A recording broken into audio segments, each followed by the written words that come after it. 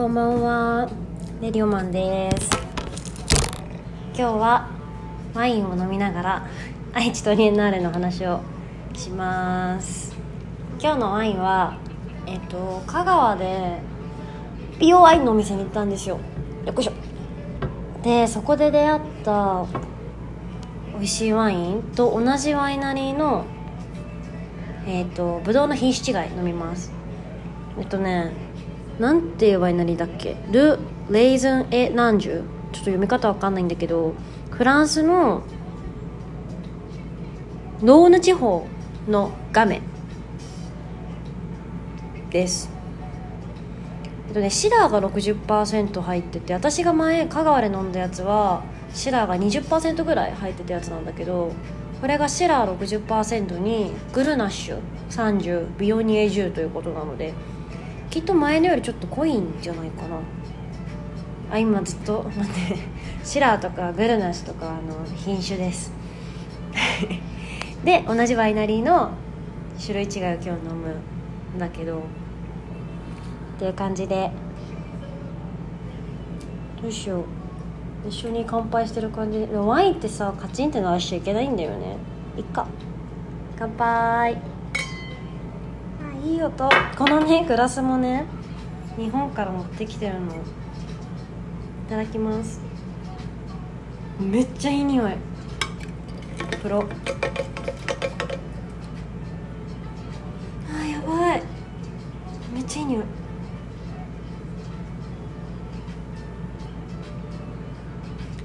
やばいね、めっちゃ美味しい。やっぱりなんでこれ少々してんだろう。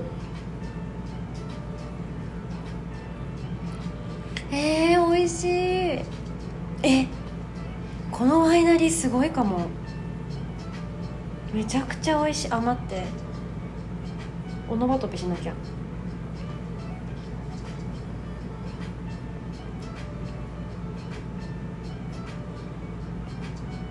ふわーぷって感じふわーぷにしよう。ちょっとメモっとかないと忘れちゃう。私ワインの味をオノマトペで言えなかった。オノマトペで言う表現してるワインアカウント、ワインの音っていうのあるんで、よかったら見てください。そこでこのめちゃくちゃ美味しいワインのラベルも載ってるんで、情報も載っけときます。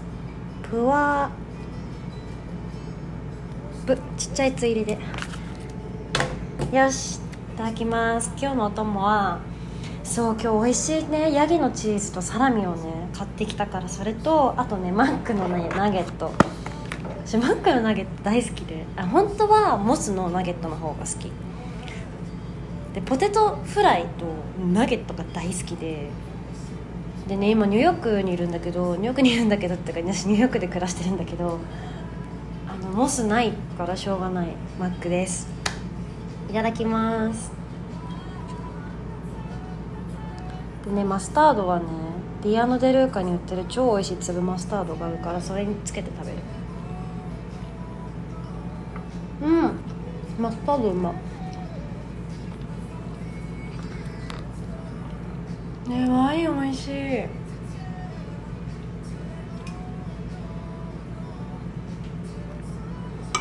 はい、愛知トリエンナーレの話ですね。愛知トリエンナーレって知ってます？なんかツイッターとかでもちょっと話題になって、ツイッターで愛知トリエンナーレ毎年楽しみにしてて、すごい今年がっかりした人とかいっぱいいるんですけど、愛知トリエンナーレってもう3年に1回やってる、芸術祭みたいな感じで、トリエンナーレとかビエンナーレとかいろんなところでやってるから、いろんな全国的に行われてる芸術祭の一つなんですよ。でね、私愛知トリエンナーレは正直今年初めて行ったの。横浜トリエンナビエンあれはなんだ、ビエンナーレトリエンナーレちょっと忘れちゃった。横浜のは行ったことあったりとか、芸術祭、山の芸術祭とかなんかああいうのは行ったことあったりとか、あと今年に限って瀬戸内の芸祭も行ったんだけど、愛知トリエンナーレは初で、名古屋のアートセンターとか、なんだっけ、豊田美術館忘れちゃった名前と待って、今確認する。そう日本からね、愛知トリエンナーレのこのパンフというか冊子持って帰ってきてんの。そう、愛知芸術文化センターとかも、あとなんだろう、豊田市美術館だ。豊田市美術館はね有名よね、建築も綺麗だったとか、とにかく初めて全部行く施設だったから、どんぐらいかかるかなって思ったんだけど、普通に日帰りで行って帰ってこれました。全然余裕だった。豊田市美術館の方も行けた。全然名古屋市から豊田市ちょっとね遠かったけど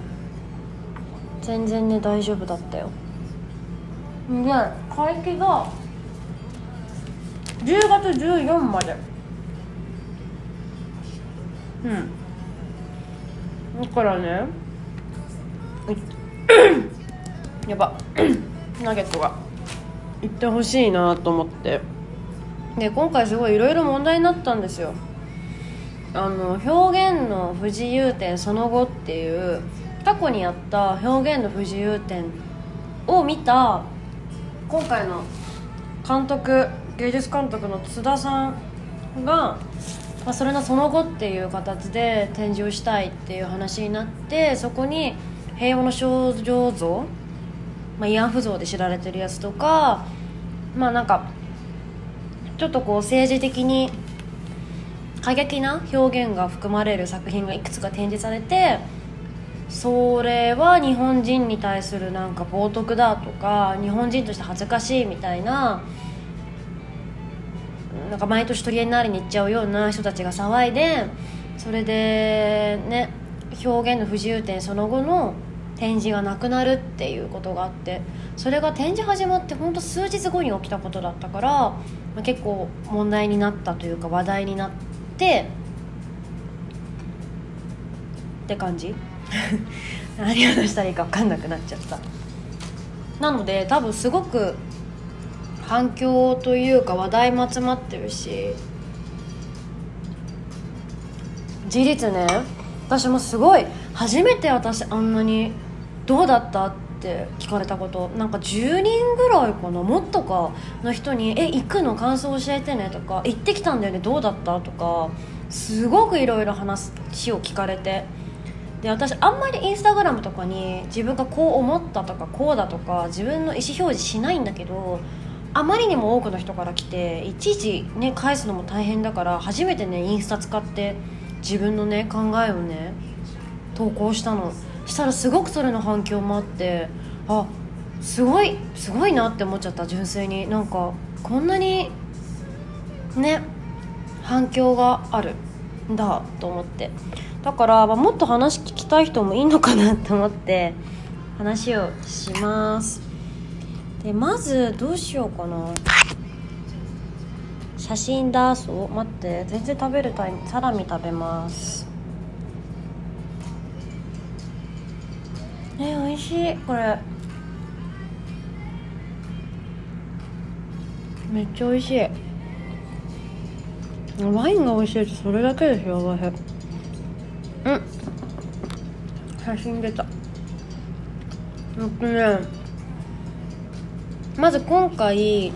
作品展示になってたのが表現の不自由展その後だけじゃなくて、イムミヌクっていう人の作品も展示されてなくて、で理由はその本人が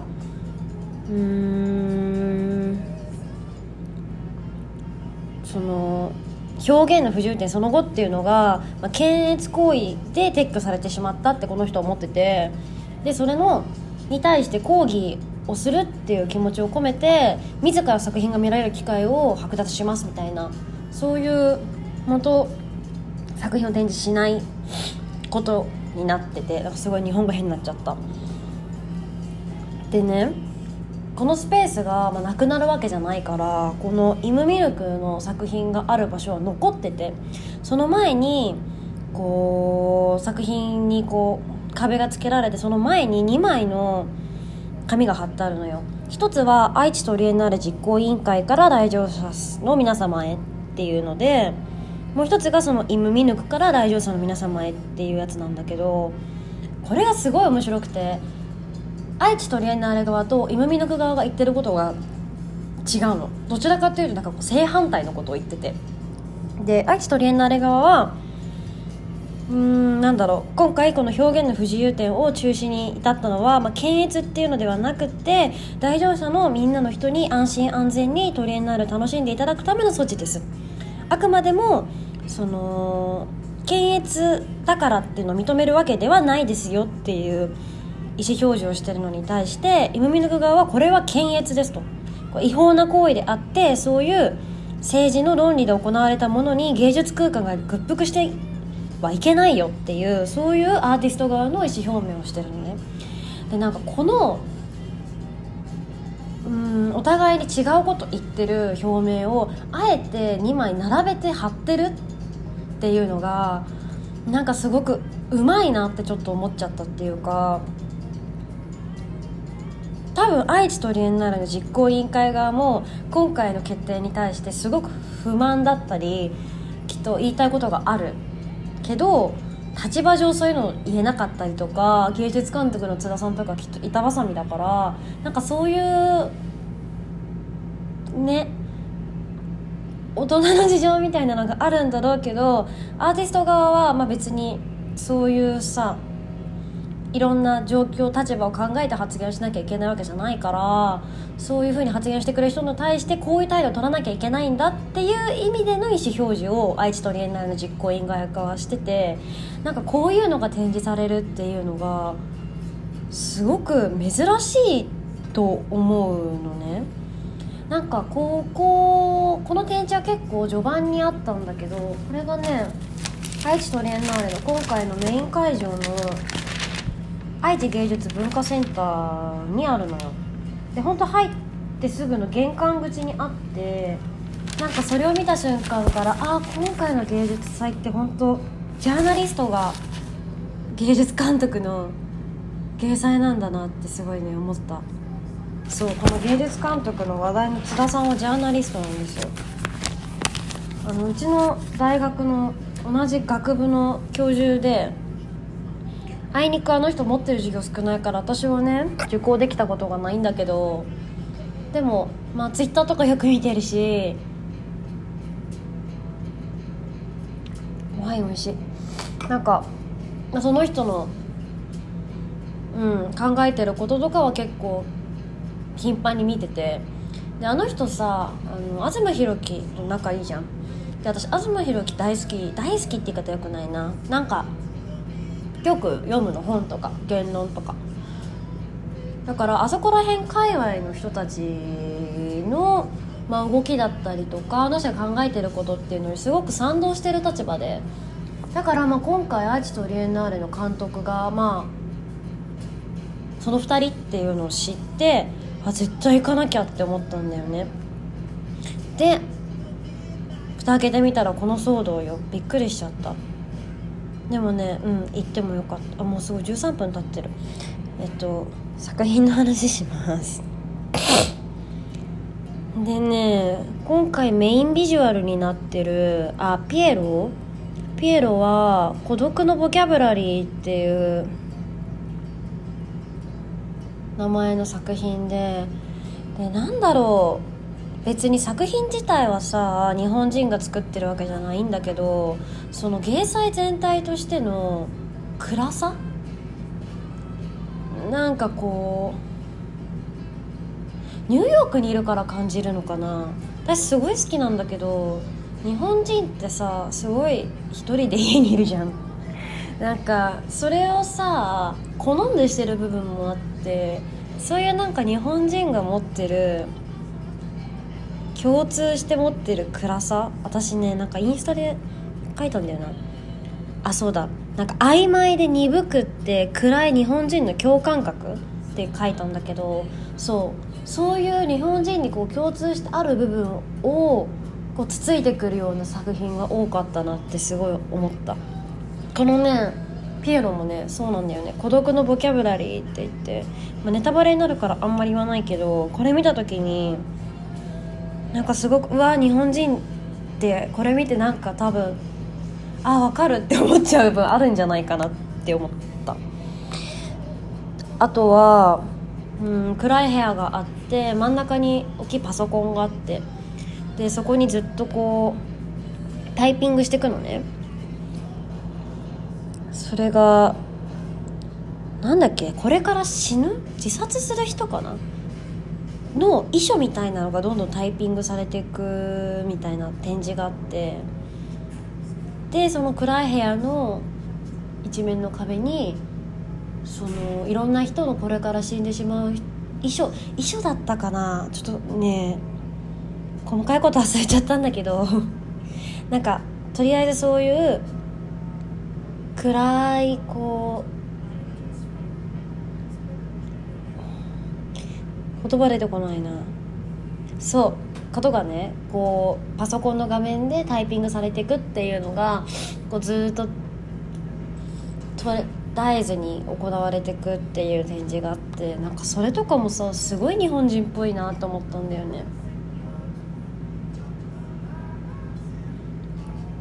なんか既視感っていうかさ、分かるっていうか、なんか人って日本人って落ち込んだ時とか暗くなった時って多分さ、友達と一緒に飲んで騒いで元気になるってのももちろんあるんだけど、一人でこう塞ぎ込んで画面と向き合うみたいな、なんかそういう部分があるなと思ったのよ。だからこれもすごい覚えてる作品。あとはすごくねびっくりした部屋があった。タニア・ブルゲラっていう人の作品なんだけど、まず展示室に入る前に手にスタンプが押されるのよ。でこの数字のスタンプが押されるんだけど、なんかそれが2019年に国外へ無事に脱出した難民の数と国外脱出が果たせずに亡くなった難民の数の合計を示しているらしくて、で部屋結構何もない真っ白な部屋の展示空間に中に入っていくんだけど、一応何もないんだけど、その目元に刺激を感じてこう涙を流してしまうような、そういう、メントールが蔓延した部屋になってるの。だから部屋入る時にすごく注意もされるし、こうその部屋と他の空間を仕切るための、仕切りとかもあって、なんかなんて言うんだろう、ちょっとアンディ・ウォーホルのさアクシデントのシリーズなんだっけ、残虐シリーズ、ちょっと名前忘れちゃったんだけど、あれとちょっと似たというか兄弟みたいな雰囲気を感じて、なんかさ数字を見せられてもその数字を見ただけじゃその残酷さ、その数字が持つ残酷さって私たちは分からないじゃん。で全くそれによって泣くっていうところまで感情は動かないけどその部屋にあるそのメントールによって涙が出てきてしまうみたいな、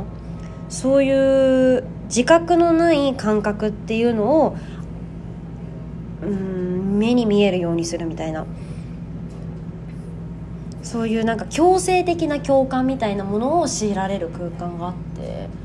それもそうだし、なんか移民の人が語る映像作品も多かったし、なんかすごく今起きてる問題をすごく身近に感じさせてくれる、すごく私たちの日常にグッて引っ張り込んでくるような展示とか映像作品が多かった。って感じかな。でね、その展示を見て私はすごい良かったなって思ったんだよね。ナゲット食べよ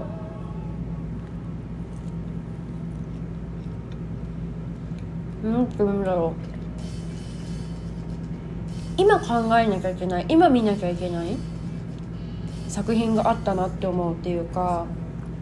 クリスチャン・ボルタンスキーとかさ、ジュリアン・オピーとかさ、トム・サックスとかさ、ああいうのもさいいと思う。トム・サックスと最近の人だな、もういっか。ああいうさ目で見て楽しくて写真撮って楽しくてっていうのもいいんだけど、ボルタンスキーに関して言えばさ、あの人さ死んだ人にしか興味がないのかなって思っちゃうぐらい今生きてる私たちに興味がなかったりとかさ、トム・サックスもさやっぱりあの人はジョークの人だし、なんかこうあくまでもプラスアルファのアートっていうのかな、私たちの生活直接は関わってこないけど、でもそのアートを受容する豊かさが私たちにあるかどうか試されてるような、なんかそういうものが多いと思うし、みんなそういうのに興味があると思うんだけど、愛知トリエンナーレにあるのは違くて、もっと私たちが向き合わなきゃいけない、なんか目を塞いで耳を塞いで口を閉じていた、そういう問題をちゃんと自覚させられるようなものが多かった。なんかね、すごく良かったんだよね。政治がさ混乱してるとさ、なんかアートって良くなる感じしない？今の中国もそうだけど、私は一番好きなアートムーブメントがロシアアバンギャルドだから、まあさ、あの時はさ一番政治が混乱してたわけじゃん。あの時にやっぱシュプリームなシュプレマティズムができてっていう史上最高芸術があったわけだし、なんかこう政治の不安定さとアートの隆起って多分関連はしてるんだろうなっていうのはあるじゃん。でね、今回そのアーチトリエンナーレ行ってすごく良くて、それと同時にこれだけアートで照らされてしまう問題が私たちの周りにいっぱいあるんだと思った時に、日本ってやばいんだなって思ったなんだろう、なんか私日本大好きだけど、でもやっぱり自分のさ身の回りにはさ選挙に行かない人がいっぱいいてさ、今回その表現の不自由展その後に飾ってある平和の少女像をさ、日本人に対する冒涜だっていうさ、感情的な理由だけでテロ行為的なテロまがいなことをしてしまう国民性だったりとか、あとほら小池さゆりがさバンクシーかもしれないって思った瞬間にネズミの落書きに対して反応するとかさ、なんかすごいなんかみんな感情だけで動くようになっちゃってるじゃない。感情だけでっていうか、なんて言うんだろう、それがまかり通ってしまってたりとか、とにかくあまりこう未来に対して明るいことを思ってる人も私の周りにもなんかあんまりいないしなんかそういう状態になってるんだなっていうのをねめちゃくちゃ自覚したし、だからこそもしかしたらこれからアート面白くなっていくのかもなって思った。過去のものを見るだけじゃなくって、すごい今の私たちに焦点を当てたものっていうものが実は面白くなってくるのかなって思ったんだよね。で前もなんかちょっと話したんだけど、ちょっと近代アートを買うってことをしてみようかなって思ってて、ちょっとこれに対する意見はいろいろあると思うけど、それはまたね後日話すとして、なんかね、私がニューヨークだったさ中国人の仲いい子で、なんかギャラリーで働いてた子がいるんだけど、その子がやっぱりコンテンポラリーアートが好きで、やっぱり今の私たちだからこそ分かるものがやっぱりあるからすごく好きだって話をしてて、もちろん理屈では分かるんだけど、それをさ肌身で感じたことがなかったのよ。けど今回の愛知トリエンナーレで重々と分かったなみたいな、そういう感覚がある。でね、あともう一個大きかったのが、ちょっと待って、その津田さんが出してる今回のコンセプトがねすごい良かったの。しかも本当にそのコンセプトに書かれてることを納得できたんだよね。言ってなんかさ、あんまりさこんな強いコンセプトを持った掲載ってあんまないよね。なんかもっとふわっとしててさ、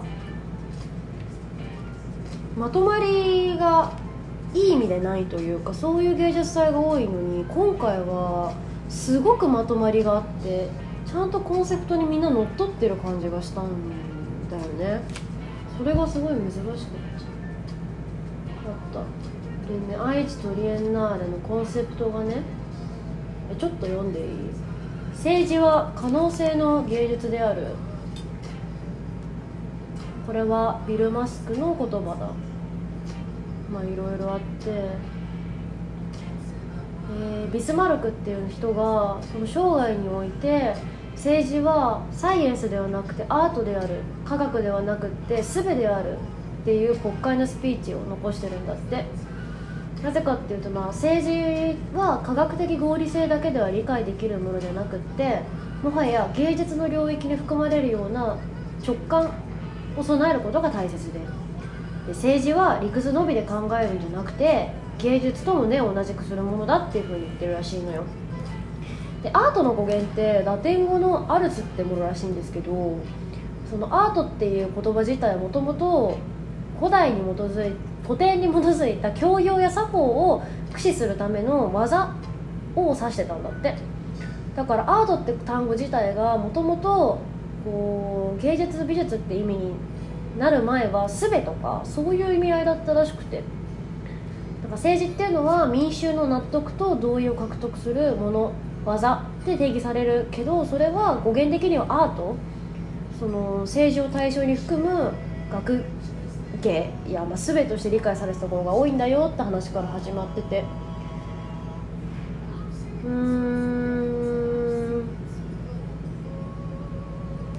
で現代の話になって、今現代って情報が多すぎるよねって話をしてて、それが災いになってんじゃないかって。で我々の感情が日々さまざまな手段で入手する情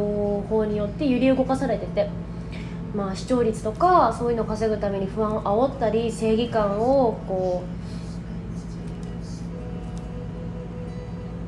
煽るマスメディアだったりとか、対立相手を攻撃するためだったらもう間違ったことでも拡散するのを厭わないソーシャルメディアとかもあって、すごい多くの情報が人々を動揺させることを目的として発信されてないかみたいな。でそういう複雑な社会課題っていうのを作っているのは、近年その選挙に勝つことだけ、データ至上主義の政治が台頭したことで、そのかつてのその術、教養とか人文主義的なものが廃れてしまったからじゃないって話をしてるのね。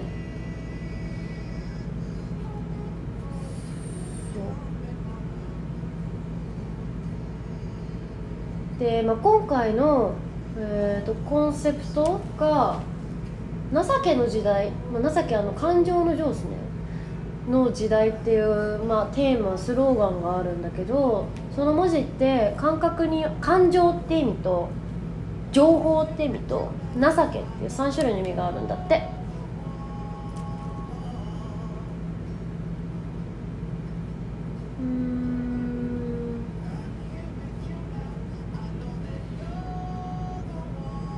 でそこから世界のシリアの話だったりとか、そういう政治と難民とみたいな話になってて、で今の世界について触れてるのね。で分からないってことって人を不安にさせるよねって話をしてて、理解できないことって人に耐えることができないんだ。だからさ、ツイッターとかでもさ、分からないと感情に任せてさ、怒りっていうのでさ、どうにかその場を自分の思い通りにしようとするじゃん。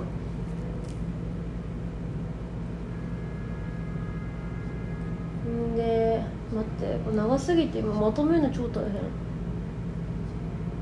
そういうのが起きないように、私たちはその情けによって情けを飼いならす技を身につけなければいけない時代が来てるんじゃないかって話をしてて、多分情けに勝つことができるのって、多分それを打ち破ることができるのももう情けしかないんだって話をしてるのね。でそういう情けを自分で飼いならす、自分でコントロールできる技っていうこと自体が本来アートだったんじゃないのって話をしてるので、本当にこの芸祭はすごく感情的になるというか、私あまりそういうさ、気持ちに訴えかけてくる系の作品見るの得意じゃないんだけど、トーマス・ルフとかが好きなの。分かりやすいじゃん、方法論で語ってくれるとさ、確かに面白いって思えるんだけど、今回のすごく気持ちが辛くなったりとか、思わず泣いちゃったりとか、私2回泣いた今回、愛知トリエンナーレで。本当に分かりやすく私は感情を動かされてて、そういう情けっていうのが今私たちが直面している情報によって過剰に育ってしまった情けをコントロールできるものなんじゃないって話をしてるので、そういうアートを今回は考えようっていう展示だし、で本当にそういう展示だったなんか有言実行っていうか、ここまでさ詳しく書いたものをさちゃんと回収するってすごいよね。それと同時にやっぱジャーナリストが芸術監督した芸祭なんだなってすごい思った。そんな感じかな。なんだろう、私たちとは関係ない見た目が綺麗なアートはやっぱりね見てて楽しいけど、本来私たちが向き合うべきものは多分愛知にあるんだなって思う。なんで、この話聞いたりとか、周りの感想とかそういうの聞いて行きたいなって思った人はぜひ行ってほしい。個人的には今回のこの愛知トリエンナーレっていうのがいい意味でも悪い意味でも一つターニングポイントになるものになるだろうなって思ってるからね。今アートが好きじゃなかったりとか政治問題はちょっと分かんないって思ってても、数年後に見とけばよかったって強く思うかもしれないし、だからよかったら行ってみてそんな感じっていうことで、全然ワイン飲めなかったな